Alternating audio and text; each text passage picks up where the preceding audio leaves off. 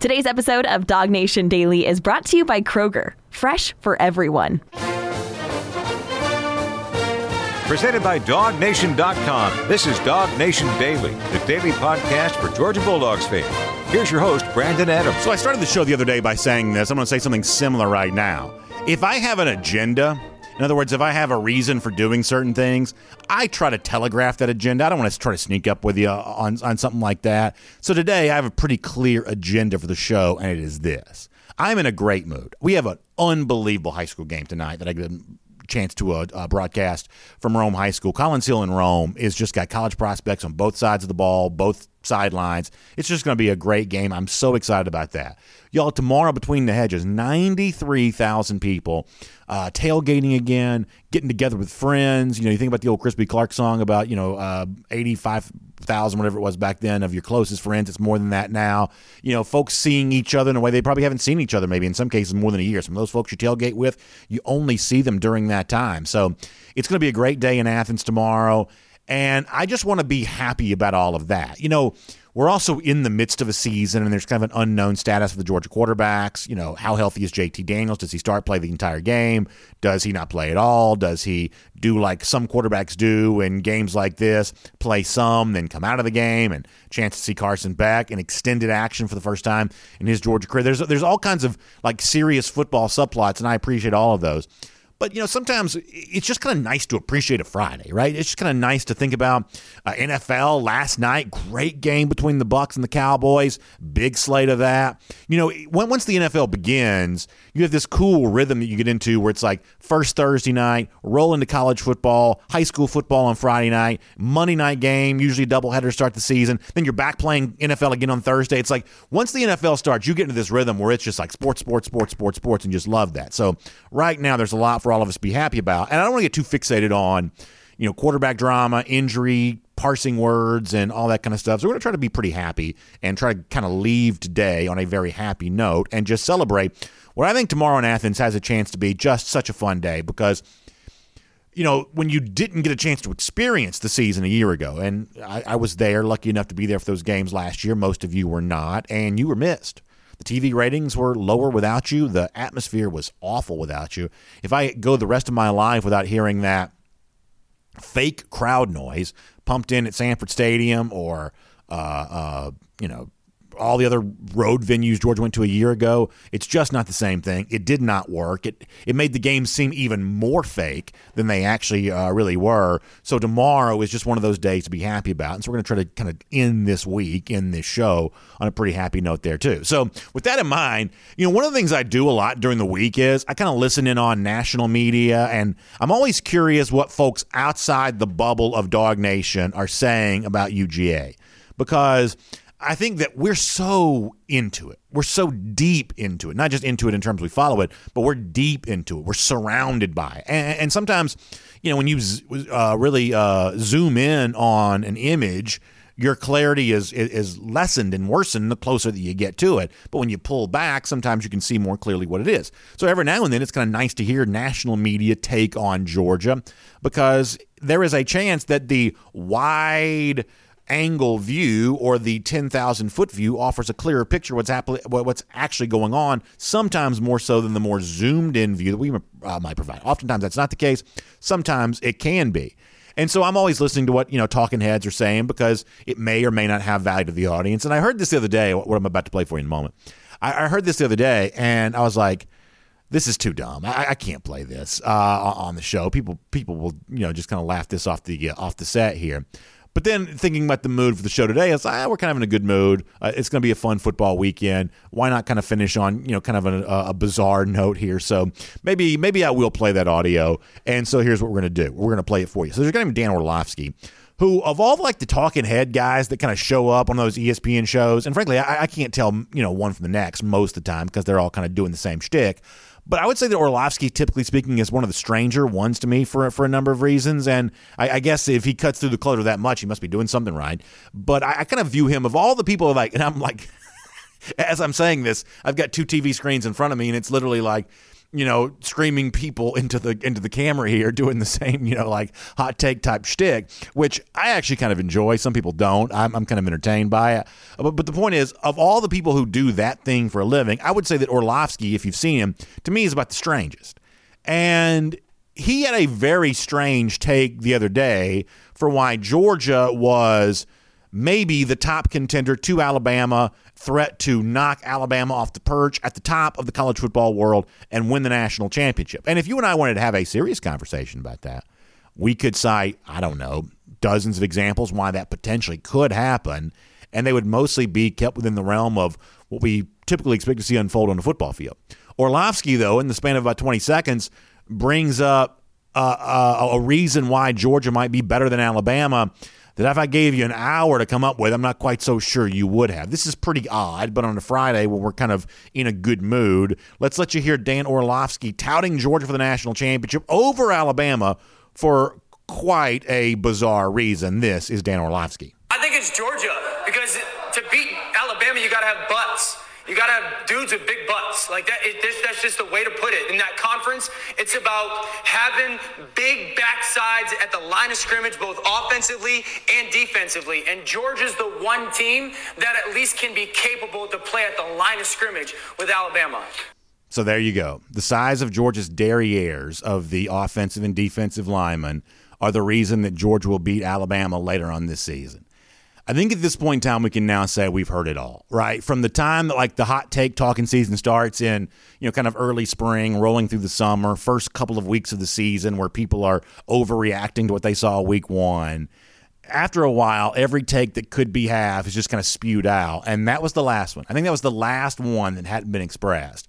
That the size of the Georgia waistlines, the size of the Georgia derrieres, the reason why on the offensive and defensive line that Georgia can beat Alabama. And I think at this point in time, we can now close the book and say all the takes have now been expressed. However, since I'm contractually obligated to have a take on everything, even someone else's take, I guess here's what I'll say about what Orlovsky says there, and it's actually kind of somewhat relevant for the UAB game, and it's also somewhat relevant for what's going to play out around college football this weekend. That what Orlovsky describes is probably pretty important, right? Big, beefy offensive and defensive linemen controlling the action of the line of scrimmage. That matters in most every game you play. It certainly mattered for Georgia last weekend, especially on the defensive line, because Clemson was just put in handcuffs by what Georgia was doing with its defensive front, all those linemen that rotates and plays, but just the front seven in general, that the size, the stature, the physical dominance there at the defensive line of scrimmage was a huge reason that Georgia beat Clemson a week ago. And part of the reason why most Georgia fans don't expect UGA to be challenged at all for the next several weeks, and it is at least possible that Georgia's not challenged at all for the rest of the regular season. I mean, I don't want to get too far ahead of things here. It would be unlikely that'd be the case because 11 college football games, just a long stretch to go without having something weird sort of happen for you. But it is possible that Georgia runs through the rest of the 11 games of the regular season, doesn't get challenged in any of them. And the reason why most Georgia fans are confident now post-Clemson of most of what remains on Georgia's regular season schedule is some of what Dan Orlovsky discusses there, the strength along the line of scrimmage. However, can we agree with this, and maybe we do, maybe we don't, but it's certainly my opinion, that the problem with college football right now is what got you here won't get you there, that what you do to get through the regular season, including a Clemson team on Saturday because of how good the Georgia defense played, that you may be able to win those regular season games with line of scrimmage, but when you actually think about December against Alabama, that's a different kind of game. Look who has beaten Alabama the last couple of years and how they've done it. Think about LSU in Tuscaloosa in 2019. Think about Clemson National Championship in 2018. Think about the teams that really put the big offensive performance together to do that. That wasn't line of scrimmage. That was guys on the outside. That was wide outs. That was quarterback play. That was dynamic playmakers. That's what LSU used in 2019. It's what Clemson used in 2018. That's how Alabama has been beaten in the rare instances when they have been beaten. That also goes back to what we talked about a lot this week. That the good thing for Georgia is now that it's gotten past the test of Clemson, there's actually a little ways to go before Georgia has another test. And what Georgia gets the chance to do is something that I was never very good at when I was actually in school. You know how like when you're in college or in high school and you got a big test coming up a couple of months from now and you got all kinds of time to study, but you actually don't do the work, the preparation that you need to do to be ready for that test when it comes.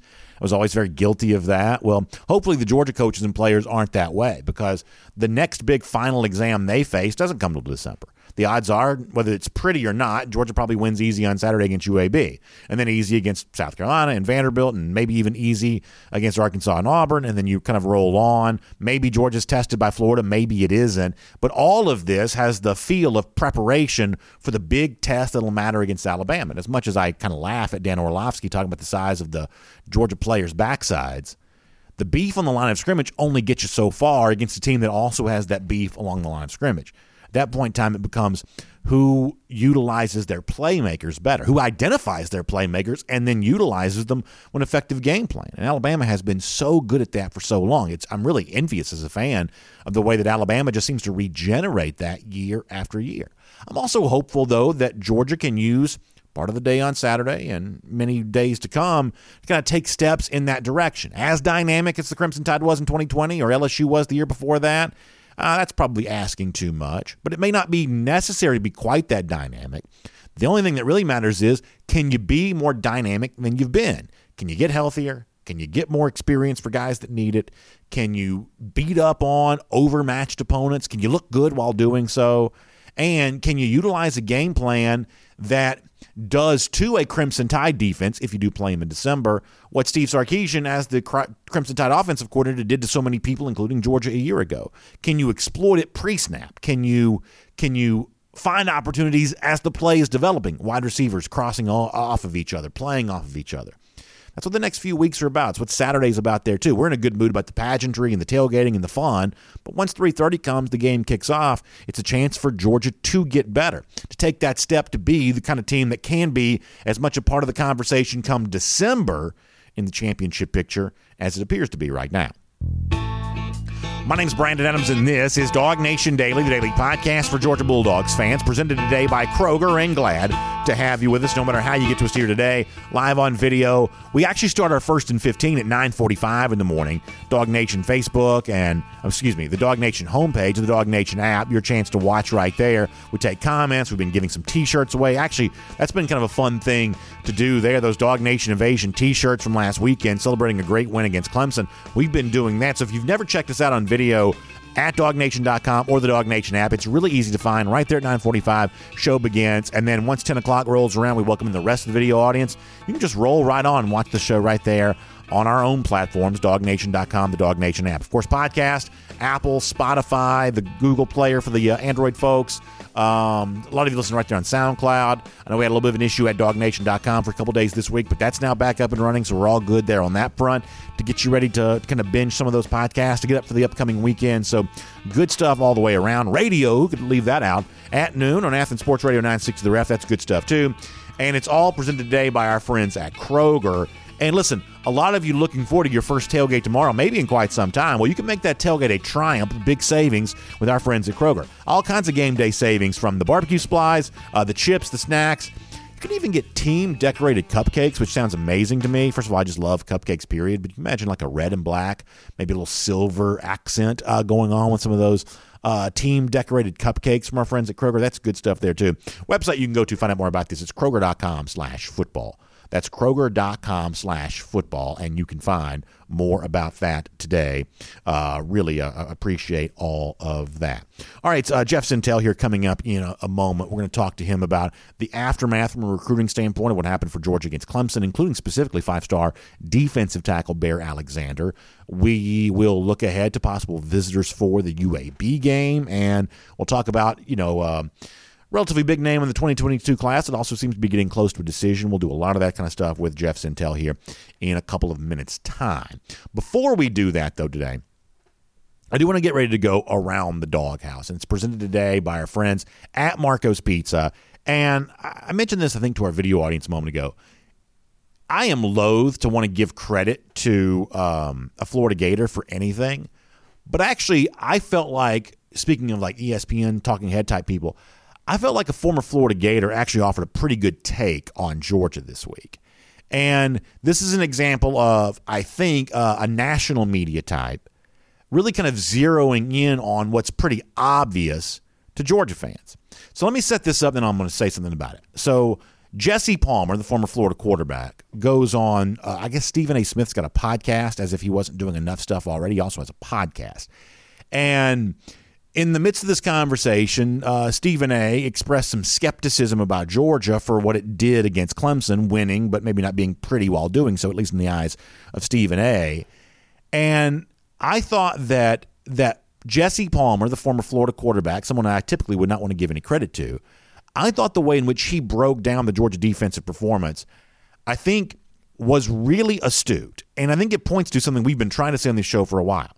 That what you saw from Georgia on Saturday was not same old Georgia, good defensively, not yet good offensively. That's not what it was. Because while Georgia has been good defensively in the past, it hasn't been nearly as dynamic against a good team as it was on Saturday. And yes, I still think Clemson's a good team. Yes, I still think Clemson's an explosive offense, but they were not able to show that against Georgia on Saturday because of how dynamic with the pass rush Georgia was. We all noticed that. Did the national media notice? Maybe they did, maybe they didn't. But credit to the former Florida quarterback because he seems aware of that. This is Jesse Palmer with Stephen A. Smith.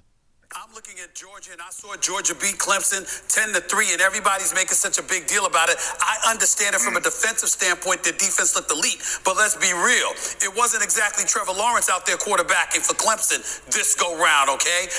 So I look at it from that perspective, and I also look at the fact that offensively, Georgia only generated 3 points. That ain't going to cut it against Alabama. What is your take on what you saw from Georgia this weekend? First off, the defense, because that's the elephant in the room. Anytime you get 7 sacks in a game on Clemson, you hold them to, I think it was 180 total yards. I'm sorry, but that's just impressive. And it had me wondering, Stephen A., is this the best defense Kirby Smart has ever coached at Georgia? And that's saying a lot. Every year they've got NFL talent, and every year you know they're going to stop the run. They're physical. They pride themselves on that. Last year, led the nation in rush defense. They usually have 1 or 2 pass rushers. Last year, it was Azeez Ojulari. This year, watching that game, Stephen A., there's like 3 or 4 different linebackers that can get home. They've got 310, 340-pound D linemen that are splitting double teams and getting home. Jordan Davis is a 350-pound nose guard with quickness and suddenness. He gets home. So this is a unique special defense. That's a guy who watched the game right there. Not every national media person does, right? They read snippets. They say what their producer tells them to say. They're just, for whatever reason, too busy to actually watch the sport they cover. Jesse Palmer watched the Georgia-Clemson game. At least you get the impression that he did, because it would be very easy to say, Georgia was good defensively, but we've seen that from Georgia before. Not this defense on Saturday, you hadn't. We started the week by saying it's the best defensive performance from Georgia in a big game since I've been following the program, and I'm, in my early 40s. I can't remember Georgia playing a better game defensively than it played in a big spot than it played against Clemson on Saturday. This is a team that's been good at limiting yards, good at limiting points, but on Saturday they scored points. On Saturday they affected the game. They ended any chance that DJ Uiagalelei had to make a big play by sacking him more than any quarterback has been sacked since Dabo Swinney has been head coach at Clemson. It was a different kind of defensive performance from Georgia on Saturday. Now, you still need better offense. We all understand that. But good for Jesse Palmer identifying the fact that what you saw from Georgia this past weekend was not just the same old good defense we've been seeing for years. It was actually a Georgia defense because of the depth of the linebackers, the depth of the defensive line that actually took it to another level. And I'm glad to see Jesse Palmer notice that. It's Around the Doghouse. It's delivered today by our friends at Marco's Pizza. And obviously, football fans, as you're watching pro football last night, maybe watching me on TV tonight, college and pro, again, as we head towards the weekend. Obviously, you know that pizza's a great pairing when it comes to all that, and Marco's Pizza is the best choice of all, whether it's because of the oh-so-craveable crust, the 3 cheeses blended and melted together. Marco's is just a great option, and not to be outdone, the terrific savings there as well. How about this simple deal that's just good for everybody? A large, 1-topping pizza right now, just $9.99. That's a great deal for a great pizza, and you can order it with the Marco's app or online at marcos.com. Of course, participation may vary, so check your local store for more details on that. But when it comes to Marco's Pizza, pizza lovers get it, and you can get some for yourself here this weekend. All right, before we're done, a lot of you have said, BA, you got to play some of Georgia linebacker Channing Tindall's terrific press conference from the other day because they enjoyed it that much. If you haven't seen it on the Dog Nation YouTube page, you can. So we will play the hits on that and give you a chance to hear some of that before we're done. And I thought that Tindall made a pretty important point in what he brought up about the Georgia defense. So we'll do that before we're done today. But for now, big look back at who was at the Clemson game, who was impressed by what they saw, what the UAB game could mean from a recruiting standpoint, big names that are kind of on the move around UGA with this 2022 class, and so much more. Let's go on the road, assisted by AAA, with Jeff Sentell, here today on Dog Nation Daily. From Athens and across the SEC or wherever the recruiting trail may lead, here's a DogNation.com insider. Jeff's going to be with us tonight for a very fun game there at the legendary Barron Stadium in beautiful Rome, Georgia. I can't wait, Jeff, in a moment to preview Collins Hill Rome with you because I think it's going to be just a terrific football game. But before that, though, we got some recruiting business to take care of here as we go on the road, assisted by AAA here today. And I want to start with something you've written at DogNation.com this week. The appearance by five-star defensive lineman Bear Alexander at the Clemson game last week and his feelings about that, kind of where things stand. It was a timely update with Big Bear after having been in Charlotte for the game. We said on last week's show that while I am skeptical he goes anywhere but Texas A&M, there is clearly some value and meaning to him, coming across the country, halfway across the country anyway, to be in Charlotte last weekend. So you had a chance to catch up with him after the Clemson game. I hope folks will read the story at DogNation.com, but give us a little thumbnail of kind of where things stand with Big Bear after a big win for UGA. Hey, good morning, everybody. Brandon, that's a solid intro. Got all those bigs in there. I'm going to tell you what was big was the Georgia people. I guess the logistics of the way that visit went, Brandon. This is a game day visit. Every player got a ticket to get in the game. That was a game pass. They also got two, kind of like a +2 to go along with them. So there really wasn't any chance for recruiting face-to-face or interactive recruiting by the Georgia staff. They just kind of had to let the performance speak for itself against Clemson, which it clearly did. But you know who recruited Big Bear Alexander really well on Saturday? Not just Jalen Walker, not just the Georgia commitments like Gunnar Stockton, Malachi Starks, but it was really Dog Nation, man. Bear said he was recognized a ton. I think when you're 6'3", 320 pounds, 6'3.5", you're a 5-star. Everybody knew him as a commit. Everybody knows him now as a major remaining target. Everybody just said hi, man. They said, come up and see. They came up and saw him because maybe they'd seen him. Kind of looked like a gentle giant on our Dog Nation programming when he committed, when he was about to commit.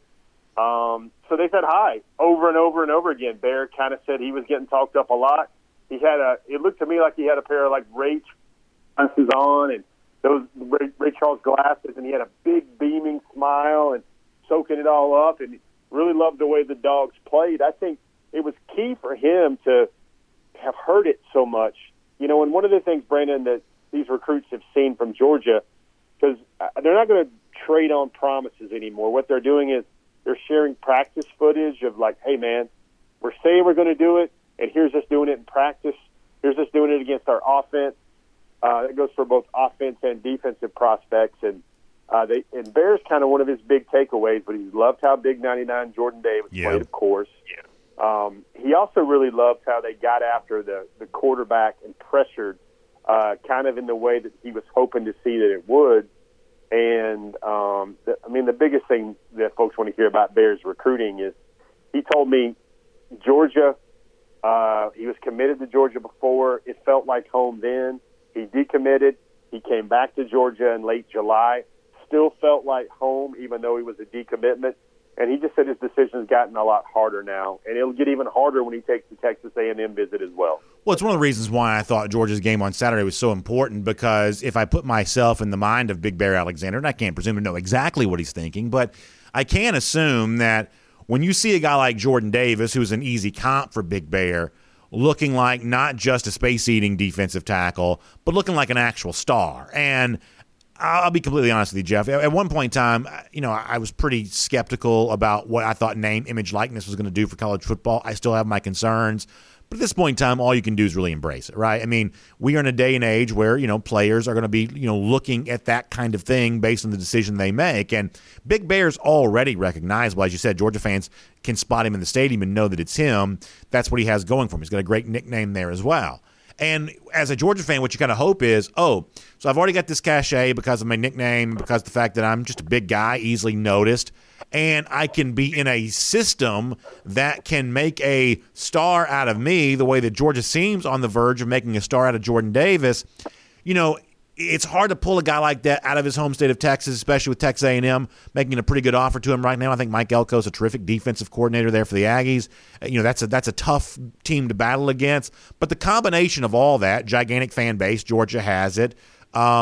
Connection to big media market, Georgia has that. Defensive coordinator in Dan Lanning that showed on Saturday that he knows how to move the pieces around the chessboard and get some of those highlight-type moments that also add to all of that. I mean, that's not a bad pitch, right? It's not a bad pitch for Big Bear at all at that point. It's not. Bear actually has family in Georgia, especially the metro Atlanta area. A neat little side road about Bear is his original high school was a high school, Terrell High School in Texas. And, Brendan, I know you always love to have Hollywood references in your programs, but that's the same high school that Jamie Foxx attended.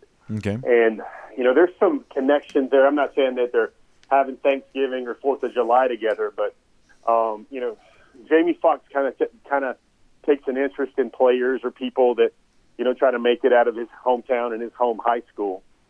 Very interesting there with that kind of family group. But, Brendan, I think it's going to come down to, you talk about building a star and kind of a megawatt star presence.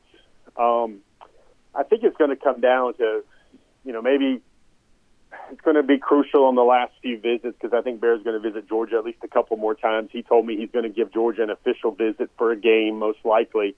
So already that was kind of good news for Georgia folks to know that he was going to use an official on Georgia as well. Texas A&M still hasn't gotten an official visit either. But I think Georgia seems to me, let's just be honest, let's be frank, the national profile of the Georgia defense is a lot higher. When people think of Georgia right now, they think of defense. When people think of Texas A&M, they kind of think of Jimbo Fisher and a lot of offense and, very sound offensive game plan. And I think that's where Georgia kind of has an edge here in terms of, there's going to be an NIL package created for Big Bear Alexander that's going to be Texas size. And I think the challenge here for Georgia is a package or a pitch that comes close to that or gets near to that, which really makes it a really hard thing to figure out, considering, we all remember the photo, Brandon. He's standing next to Jordan Davis. It's inside the House of Pain. And those two guys, Bear's a couple of inches shorter than Jordan, but the barrel chest, I don't know if he's an exact player complement where he's going to soak up 2 blocks. I don't think Bear is that two on me, somebody's coming free type zero tech nose, but I think Bear's going to do a lot of big things and be just as impactful on a college defensive line. Let me bounce around a couple other recruiting stories here for a moment as we go on the road, assisted by AAA. Saw where Carlton Madden, he's obviously coming close to making a college decision, and I guess the big headline with him this week was maybe going to take a official visit to Tennessee for the Pitt game and now not going to. Of course, Vols fans may be happy not to have him there. They get dragged by the Panthers on Saturday. But nonetheless, it sounds like that's pivotal, getting to, just given the fact we're getting to the end of Madden's decision timeline here. What is the latest there on Carlton Madden? Yeah, so Madden, I think he's 8 days away right now. He told me that he's probably going to be at Georgia on Saturday. I know that's kind of good news. When you can reschedule an official visit to Tennessee to go watch Georgia play a better team, perhaps, in UAB between the hedges on Saturday. A lot of interest right now around the Cedar Grove program because not only is Georgia recruiting C.J. Madden very well, they're recruiting Christian Miller very well, and Christian Miller is actually taking a very impactful official visit up to Ohio State for the Oregon game.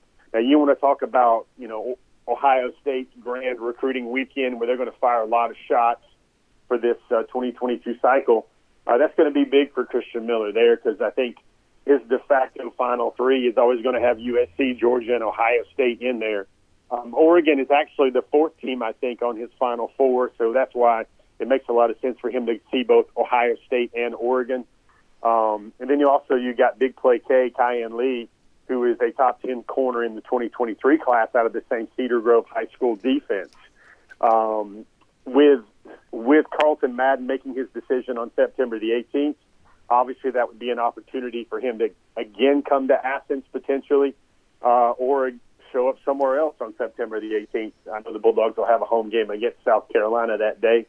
So there's a lot of intrigue there. I think, really, Brandon, everybody wants news and everybody wants juice, but I think things are just kind of matriculating right now with recruiting. I know Dan Lanning and the whole staff got on the phone with a bunch of 2023s last night, a bunch of really top prospects for 2023, and really the visit list for Saturday outside of C.J. Madden is, and the commitments that are always going to be there, is a lot of work that's going to be done on the 2024, the 2023, and the 2025 recruiting classes. This is a game where Georgia gets all those guys in there, lets them soak up Sanford Stadium in a big spot, and I think that's when the seeds of a strong recruitment pitch happen with an initial game visit, like the first one in Sanford, Brandon. Since I went back and looked at my records, that was in December against Texas A&M in 2019. That's the last time we were all together in a full stadium capacity at Sanford Stadium. No, it's going to be awesome, and I want to talk to you more about that coming up. And first, though, let me remind folks, we're on the road, assisted by AAA here today, and obviously AAA offers us assistance when we're traveling around the southeast and, of course, across the state of Georgia here this time of year. They can also offer you assistance for also one of the most important decisions you'll ever make. I'm talking about life insurance, because you're talking about protecting your family, your loved ones, the children that you take care of, your wages, your income, if it were to be lost because of your unfortunate passing. You want to make sure that your family is taken care of after all of that, and that's what AAA Financial Services can do for you. One of their associates can walk you through the process and help you make the best decision, best rates, best opportunities. That's what AAA is going to provide from a life insurance standpoint. There are 3 different ways for you to get in touch. You can give them a call, 866-695-0222. That's 866-695-0222. You can stop by a AAA office. You can talk in person to somebody right there. Always a great chance to do that. Or you can check out AAA.com/life. That's the web address, AAA.com/life, AAA.com/life, and find out more about that. It's one of the most important decisions you can make. It's an obligation we have to take care of those that we're responsible for, our wives, our children, our spouse, our families, and life insurance from AAA, a great way to do that. So check out all those options available for you there today.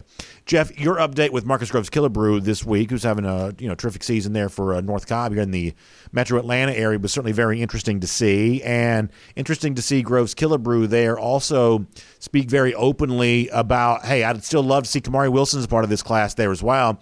We haven't talked much about the 5-star safety Wilson all that much lately. Where do things stand with Kamari right now? So I'd look for this, Brandon.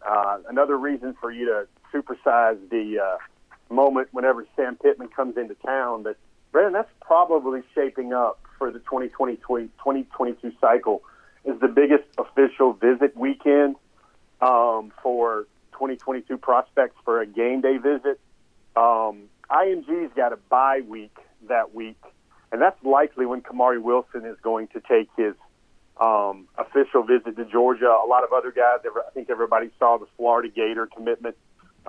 Julian is actually his real name, Humphrey. Brandon, that's a super fast cornerback out of Texas. He actually trolled Texas A&M when he committed to Florida back in May. He started out his commitment edit with a Texas A&M logo for about 10 seconds, and then he pops up the Gators. Now, Georgia's gotten in the mix there as well, kind of watching things happen with the DB class, Dayon Bowie. They've really gotten in a good spot there with Julio Humphrey. And Brandon, you want to talk about fast? This is another kind of fast.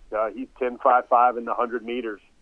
Really good prospect. I think he's a top 130 overall prospect. I know it catches your eye that he's currently committed to Florida, but with Wilson, that's the time when I expect him to take his official visit to Georgia. He took at least 2 visits to Georgia, maybe 3 visits to Georgia during June and July with the pandemic. green light went on after that where you could kind of show up on campus again for at least a short time of about 6 weeks. Brendan, he's been number one on the top targets list for us on Before the Hedges. Ever since Branson Robinson committed, this is a guy that I think his upside coming into Georgia is higher than the D'Angelo Gibbs, the Richard LeCount IIIs when they were prospects. Ball hawk, but very physical enforcer that will come down and be very physical at the point of attack. Muschamp has had a great influence on his recruiting.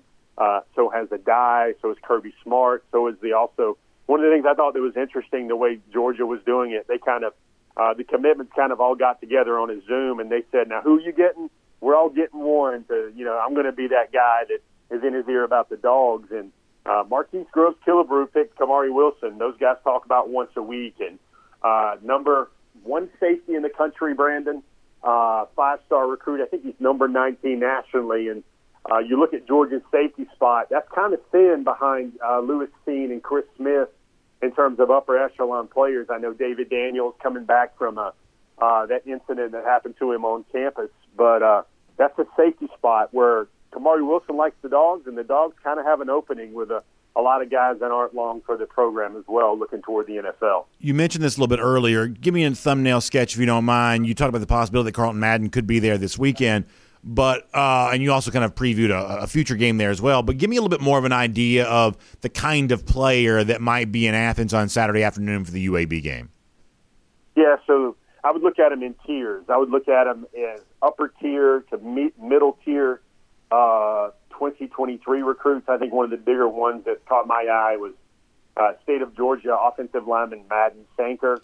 Madden Sanker is another one of those state wrestling champions. He does cartwheels and backflips. He's that agile as an interior offensive line prospect. Really likes Georgia a whole lot. He'll be there. That's a top 100 recruit in the 2023 class. I think it's going to be a lot of, I guess they would say first dates, Brandon. That's the best way to say that. I can't think of a much better first dates for a lot of folks across all walks of life than a game at Sanford Stadium. But the first chance to really make a big impact with 2024s and 2025. It sounds so weird saying 2025s because my kids are almost that age, but those are freshmen in high school right now, and none of these young men in 24 and 25 have ever really been at a big-time college football game, especially a place like Georgia. So Georgia's going to obviously knock those guys' socks off if that's their first visit, and go forward with a lot of guys. But Sanker's a guy, Madden's a guy. You're not going to see, the five stars in on their official visit this weekend. Of course, the UAB opponent kind of speaks to that a little bit. But it's certainly a time for that west end zone section to be filled with recruits once again, and that in itself is kind of a big story. No, I think you're right about that. And what's going to be a big story as well tonight, we'll finish up with this. Peachtree TV, a lot of folks going to be streaming this really across the country at CBS46.com. A chance to be at Barron Stadium, one of the great venues for high school football in the state of Georgia, for really one of the best games we're going to have all year long, with Rome hosting Collins Hill. Obviously, folks know, if you follow recruiting in the state of Georgia well, you know the story with Collins Hill, with Sam Horn, the quarterback, going to Missouri. Obviously, Travis Hunter, one of the most dynamic players I can remember seeing in the state of Georgia for quite some time. However, Jeff, there's interest for Georgia fans on the Rome side here. Think about Stephon Green here for a moment, a defensive lineman in a future class. It's got a Georgia offer. I think that Martavius Collins, the 2024 tight end, is a very interesting prospect here, who I think in the next couple of years you'll be talking a lot more about. One of those tight ends that kind of plays a lot of that kind of flex-in type position here. So there's college prospects on both teams, both sides of the ball. Certainly Hunter's the huge name because of just how dynamic that he is. But there's some guys on that Rome side that have Georgia offers and are going to be getting a lot of attention in the months to come there as well. This is as good as it gets on a Friday night with our friends at Score Atlanta, Peachtree TV, and CBS 46 tonight. Wow, man, that's a lot of words, Brandon. I'm gonna say this, and Brandon, I know you follow golf. I don't know how well you followed golf, maybe 10 to 15 years ago, but there was a term that was kind of used called best player never to win a major. I think it was John Feinstein that kind of coined that in his writing. But here's the thing you got to say is about Travis Hunter, folks, is it's kind of like watching. It's kind of like looking at, whatever your parents told you when you're a little kid. That's like, you can't touch it. You can just only look at it. And that's kind of what it's got to be like for Georgia fans watching Travis Hunter tonight. That it's just something that I would call him the best player in the state of Georgia that Georgia really has no shot with in at least the last 5 or 6 years, maybe the best one ever. Because it's just different. I mean, Travis shut down his recruiting essentially, when he committed to Florida State. He wasn't even entertaining phone calls and a lot of the normal theatrics last year during his junior season. You want to talk about a guy that will immediately move the dial for Florida State football. Hunter is that guy. He is a lockdown 5-star cornerback type talent. If Georgia would have been so fortunate to sign Travis Hunter, he would be the best cornerback prospect that Georgia has ever signed under Kirby Smart. You flip him over to the offensive side of the ball, he's probably as good as any wide receiver prospect that Georgia has signed. You want to talk about a guy that makes like scouting types like myself and evaluator types like myself go, man, this guy's just different. You know, I know it sounds theatrical, but if there was ever a way where the industry would give a kid a 6-star, I think it would be worthy, and it would make a lot of sense for Travis Hunter. The reason why I say this is you got to go, man, look at all these other 5-stars we've seen, the Trevor Lawrences, the Justin Fields, the Nolan Smiths, yada, yada, yada. How is he any different from those guys? Well, the thing with Travis Hunter is he is a 5-star on the defensive side of the ball at cornerback at a premium position, and he is a 5-star on the offensive side of the ball at wide receiver. He is also a 5-star in the return game. So you're really talking about 2 or 3 positions on the field he can directly affect with his great ability. I think he's caught like 40 touchdown passes as a receiver in high school football, in 7A high school football in the state of Georgia. Man, I'm going to quote Joe Wyndon, who is one of the best scouters, one of the best talent evaluators. He runs a service called National Preps, which has all the SEC schools as clients where they evaluate players across the Southeast. And he has a great line. He says, you know, the guys that Georgia recruits and the Floridas and the Alabamas, those guys are dudes. And those guys are just special. But then there's another threshold for a guy like Travis Hunter. And he just calls a guy like that a freaking alien. And I think that's pretty well said, because if you're looking for a level beyond the 5-star, then Travis Hunter brings all of that. If there was a high school fantasy football league for the state of Georgia, you can bet your bottom dollar that you would be picking Travis Hunter first overall. It is going to be a great night tonight. Peachtree TV here on TV and in the Atlanta area, of course, all across the state and really around the world, streaming at CBS46.com. Looking forward to be with you for that, Jeff. Of course, Rusty Manziel on hand there as well, and Kaylee Manziel there too. So it's going to be a busy one all the way around. We'll look forward to seeing you on TV tonight for all that. Jeff, thanks for being here on the road, assisted by AAA here today. We'll look forward to seeing you in Athens tomorrow, and, of course, back here again on Dog Nation Daily very soon as well. Hey, guys, stick around for that Channing Tindall sound that Brandon's going to give you. That's a heck of an interview, and you guys will get a real kick out of it. Why, thank you, Jeff. I appreciate that. Let's take a look around the rest of the league. This is SEC Through. And as Jeff promised, we'll let you hear from Channing Tindall, the Georgia linebacker, coming up in a moment. Just really good stuff all the way around. We're not going to have time to do a ton of it. You're going to have to hear the rest of it. Go to the Dog Nation YouTube page and hear the entire thing, but not until after the show is done. So we got some more stuff to do for you here right now. In fact, one of the things I want to encourage you on this weekend is you're getting ready to make your tailgate everything that it can be. Stock up on the beverages that make it the most fun of all. I'm talking about the Finnish long drink. What beautiful weather. I talked about last night. I so wanted to go outside and just kind of sit on the back porch for our Cover 4 Live broadcast last night, because it's just such perfect weather. And when it's perfect weather on the outside like that, as we kind of head towards kind of those early days of fall where it can be really, really fun. I'm sure we'll have some hot weather again too, but you know what I'm saying. Just, good times all the way around. The Finnish long drink, just such a great choice when it comes to that kind of thing. You can go to thelongdrink.com and find out where you can pick it up wherever you are. There's 4 different varieties. You can decide which one you think would be the best choice for you, which one you think you'd like the best, because I promise you there's one that's just perfect for you, whether it's the cranberry version here, whether it's the long drink strong, which comes in a black can, which is 8.5% alcohol by volume, which is kind of a fun thing to enjoy. Obviously, you got the long drink traditional. It comes in a blue can. It's kind of like It's almost like a gin grapefruit type mix. You get like the citrus flavor with the nice liquor kick that goes along with that.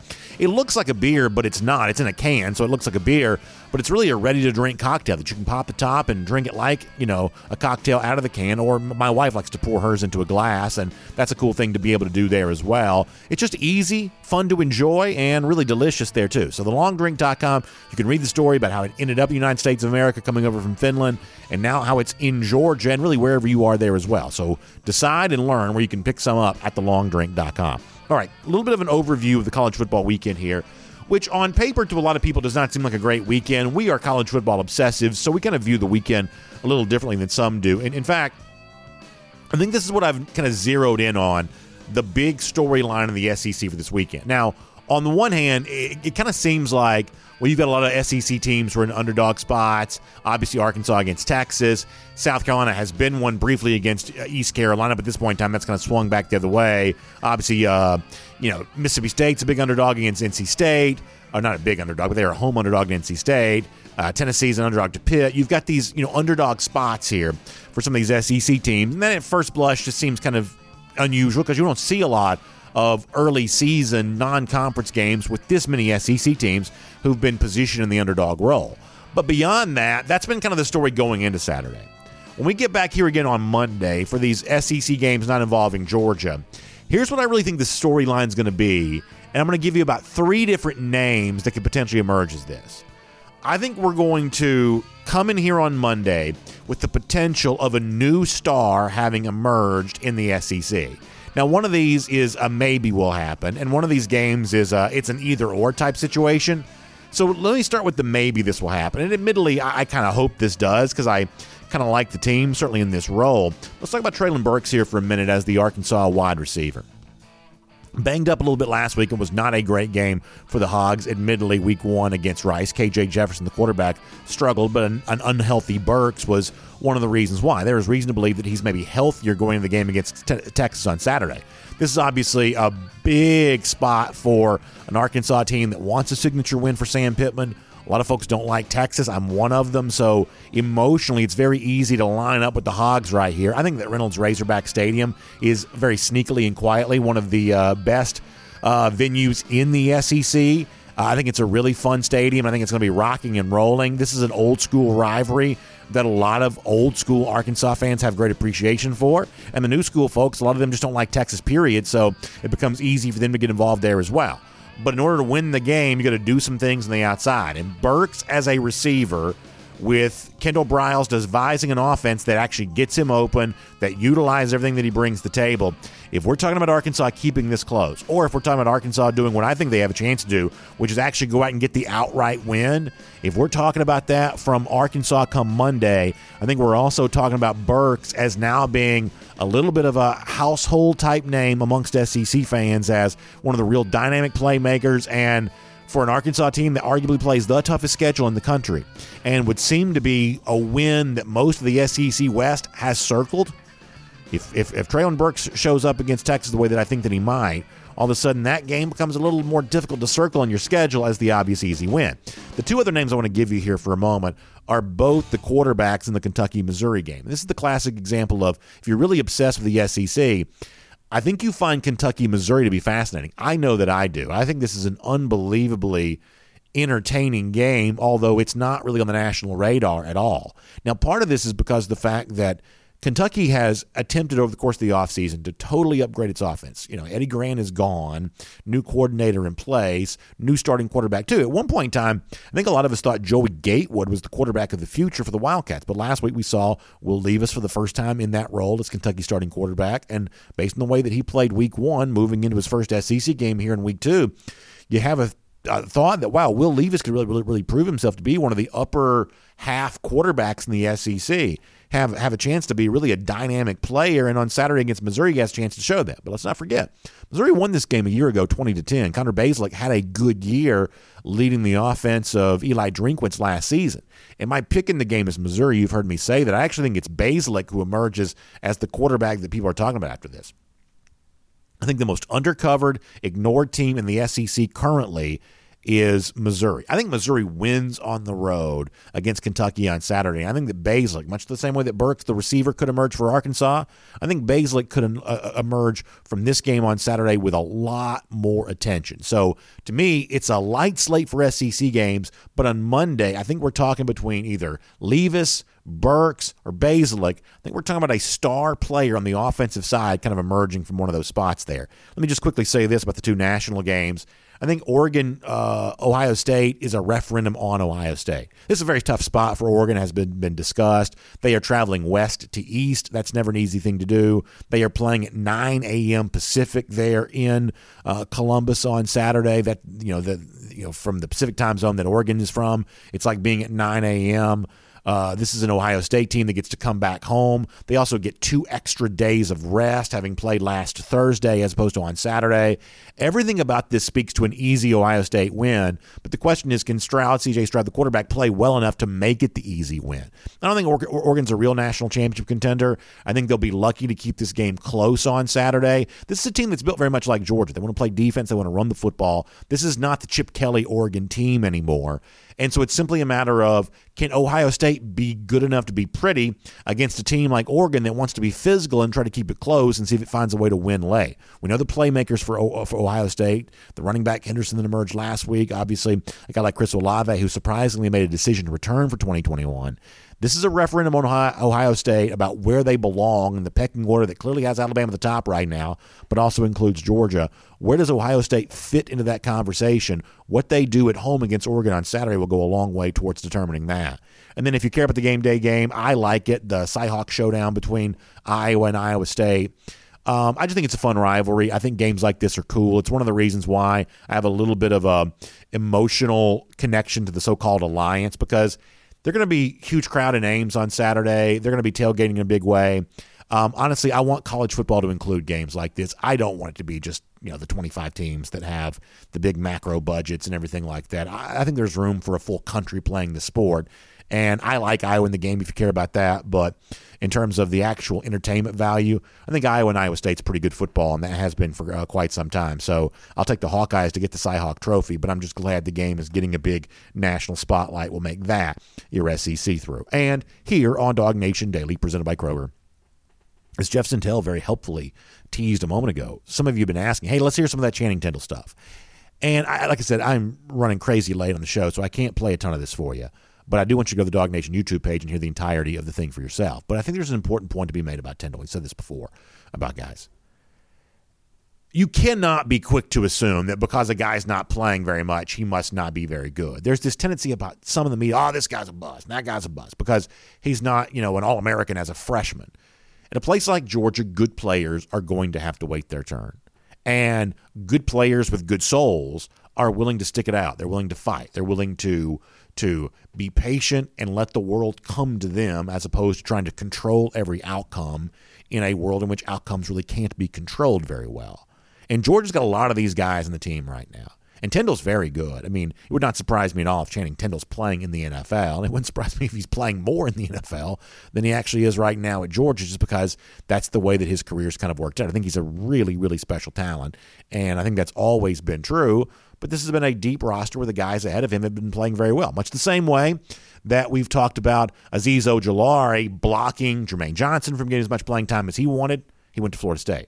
Nolan Smith, Adam Anderson, guys who we think can have big seasons for Georgia, had big games against Clemson, but the presence of Ojulari made it hard for them to get on the football field. You've had the same thing with the inside linebackers there as well.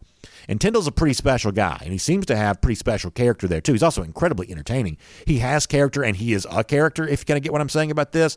A lot to like about him all the way around.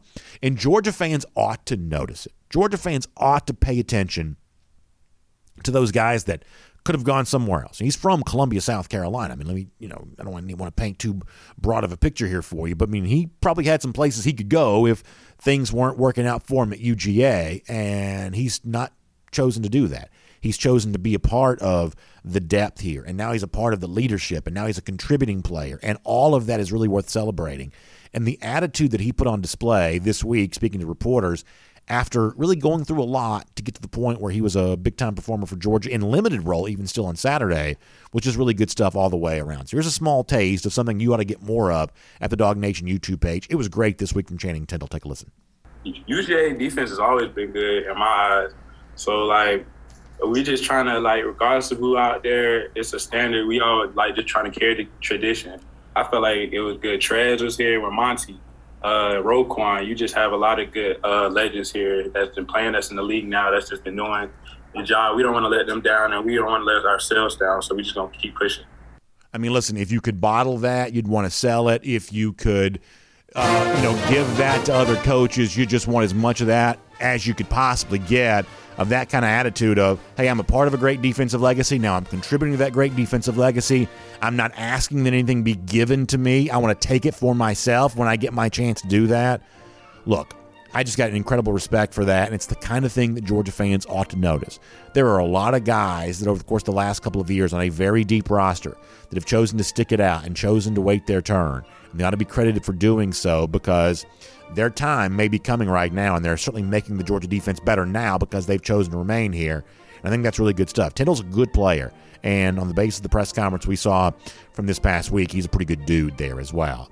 All right, so one of the things we haven't really talked as much about in today's show, because we just really talked about it a lot yesterday, was the chatter around JT Daniels and will he start on Saturday. Pretty fun golden shoe submission related to that. Jacob Alexander sends a video shot of Jeff, myself, and Connor Riley last week from our Dog Nation Invasion tailgate with Connor with the thought bubble saying, did y'all hear about JT? And that's a pretty good representation of what a lot of Georgia fans were doing here this week, saying, did you hear about JT Daniels, and sifting through all those rumors. Now we're left to decide where it all goes from here. So good stuff from Jacob Alexander.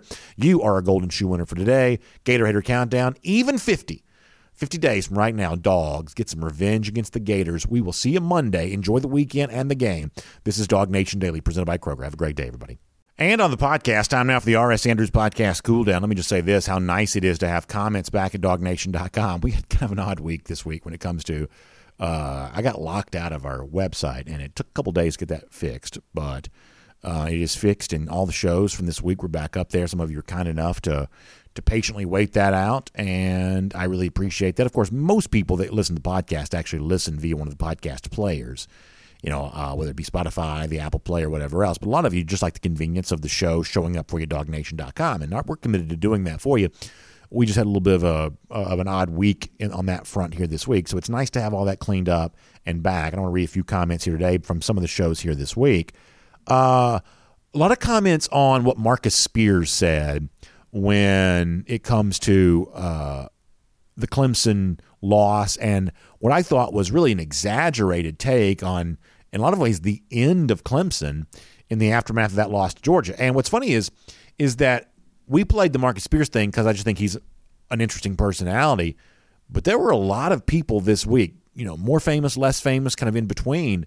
Man, Clemson has really been ripped here, and I think a lot of this is kind of related to it's a loss to Georgia after a bad loss to Ohio State in last year's college football playoff, and I guess people still kind of hearkening back to the loss to LSU in the 2019 national championship game, that suddenly Clemson has a big game problem. They can't show up in these big games, can't move the football specifically.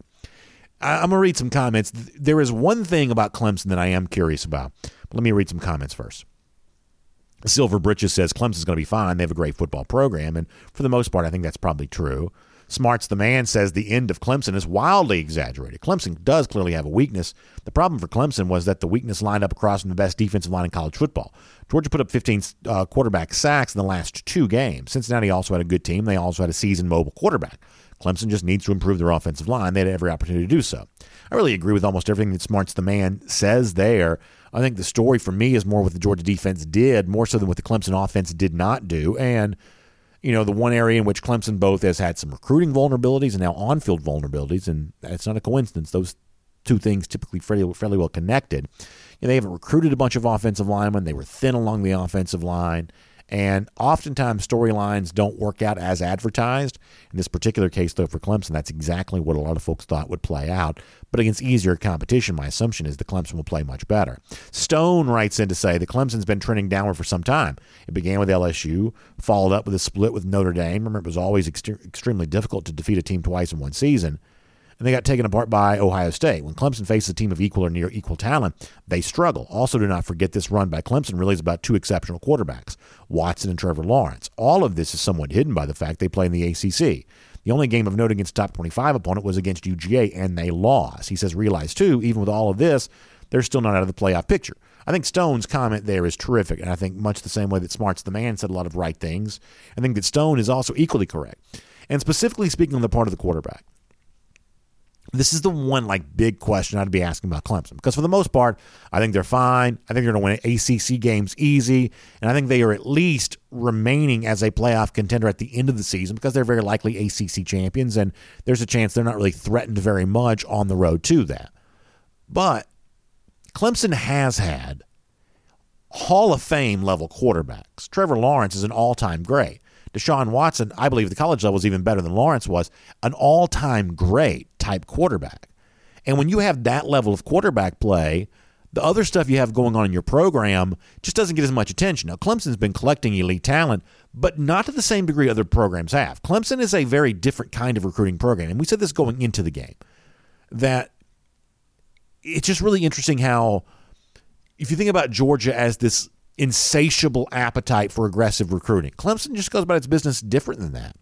And if you no longer have a number one overall pick at quarterback in Trevor Lawrence, if you no longer have a guy in, Deshaun Watson was a first-round pick, but I think his actual value to Clemson was much greater even than that.